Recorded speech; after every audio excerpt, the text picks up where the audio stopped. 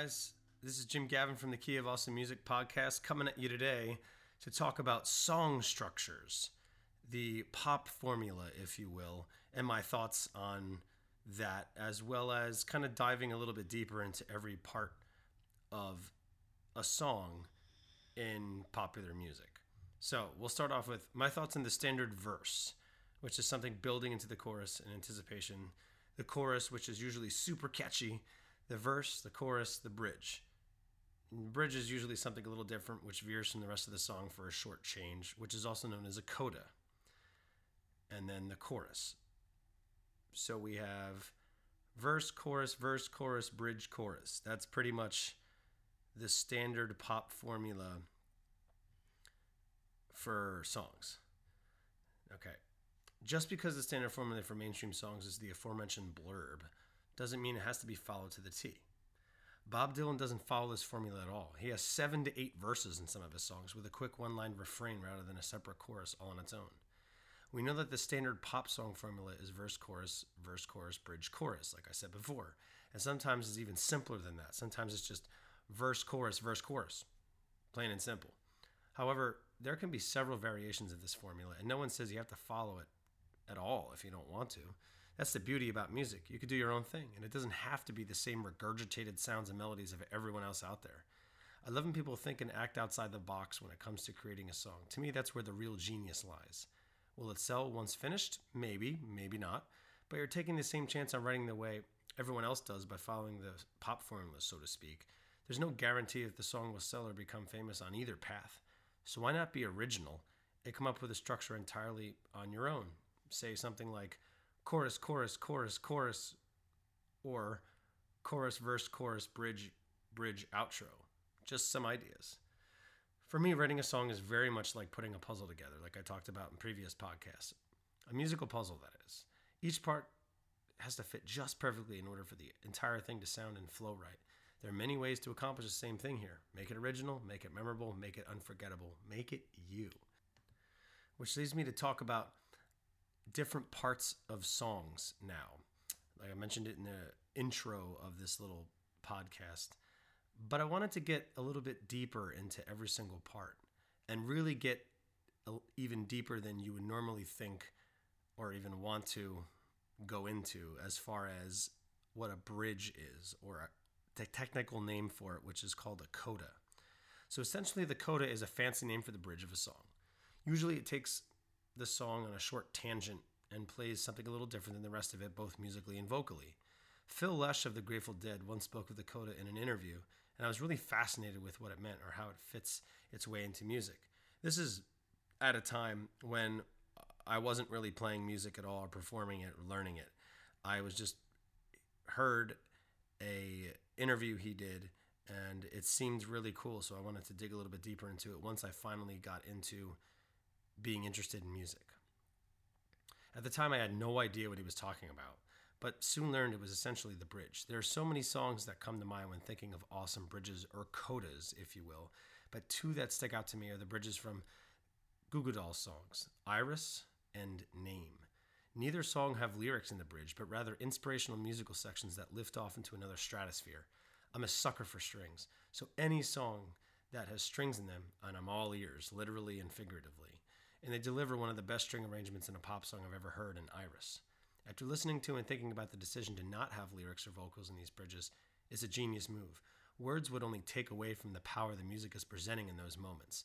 And it's one of the few times in pop music where the listener won't care that there aren't any. Before I became a musician, I always wanted to hear lyrics in a song, but the more I've studied music in its various styles, shapes, and forms, and learned what goes where, like putting a puzzle together, a musical puzzle, where every song has its own little pieces to connect to make the best possible version of the song when complete. It's more about placing the right instruments and vocals lyrics in the right spots rather than just muddying up a mix or making a wall of sound rather than a beautiful masterpiece. At any rate, here is what Merriam-Webster and Wikipedia had to say about the coda, respectively. Merriam-Webster's definition: an ending part of a piece of music or a work of literature or drama that is separate from the earlier parts, something that ends and completes something else. Wikipedia has to say, a more or less independent passage at the end of a composition introduced to bring it to a satisfactory close, concluding passage in a musical composition. Technically, it is an expanded cadence. It may be as simple as a few measures or as complex as an entire section. So, pretty neat. Like any good story or book, the prologue or foreword is a great way to grab people's attention before the bulk of the material is presented. The same goes on for an intro of a song. This could be a particular lead guitar part or a riff that is played alongside a drum and bass section. It could be something sung a cappella before the rest of the band comes in. Whatever it ends up being, its purpose is to set the song up and build some anticipation for the verse. And now we're getting into the meat and potatoes of different parts of songs. So, the verse is a section that comes after the intro, before the pre-chorus or chorus, and then comes back around again after the chorus to post-chorus before the cycle continues one more time around. This is generally what happens in music you hear on the radio, but like anything else, variations of the song progression are out there to examine. The verse is the part of the song which begins to tell the story of the song, lyrically and musically. Usually it's quite barren, maybe drums, bass, acoustic, electric guitar, musically, so as to differentiate itself from the other parts of the song. Towards the end of the verse, you might feel a sense of anticipation leading to the pre-chorus, which brings me to the next section, the pre-chorus. It's usually a short section that comes after the verse and before the chorus or refrain. This builds even more anticipation leading into the chorus, and it sometimes uses a different melodic rhythm or pattern for music and vocals. The first song that comes to mind is Ed Sheeran's Thinking Out Loud, which uses a different musical progression than the verse and the chorus and builds a slight anticipation leading into the chorus where the vocals really soar. There are several songs which use the pre-chorus as a way to build anticipation and make the listener eager to hear what's going to come next. The Foo Fighters' Everlong does the same thing with a sweet electric guitar octave climb up during the pre-chorus before the chorus comes in to rock your face off.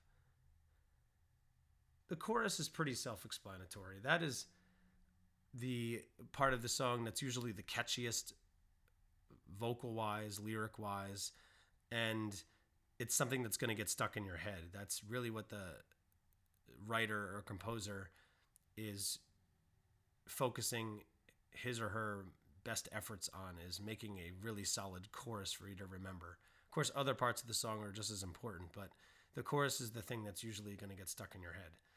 The post-chorus is similar to the intro of a song, as it reminds the listener of how the song started sometimes, as well as transitions the listener from chorus to second verse.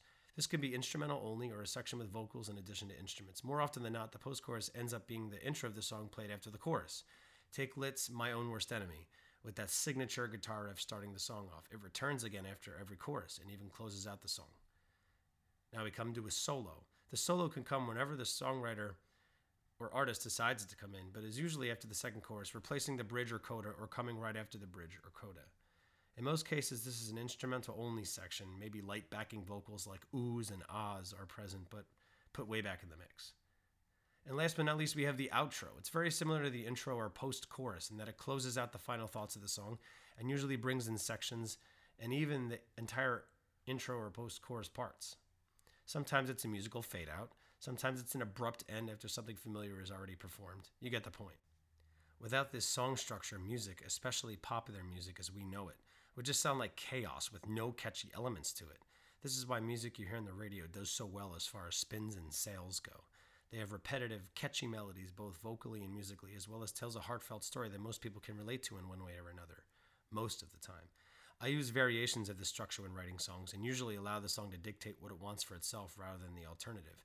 That's how great songs are written, letting the song tell you what it wants rather than you telling the song what you want to put where. Signing off from the Key of Awesome Music podcast today on song structures and my thoughts on them. This is Jim Gavin. Have a great day, guys. Bye-bye.